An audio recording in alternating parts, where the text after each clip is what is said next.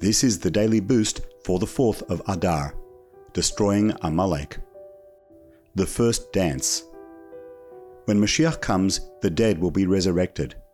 At that time, the patriarchs, Yaakov's sons, Moshe and Aaron, the prophets, the Talmudic sages, and the righteous of every generation will rise.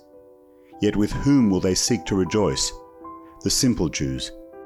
Moshe Rabbeinu will join these Jews in the very first dance, but the Torah stands not on the shoulders of the impressive scholars with their ingenious innovations, but upon the fundamental belief and actions of these ordinary Jews.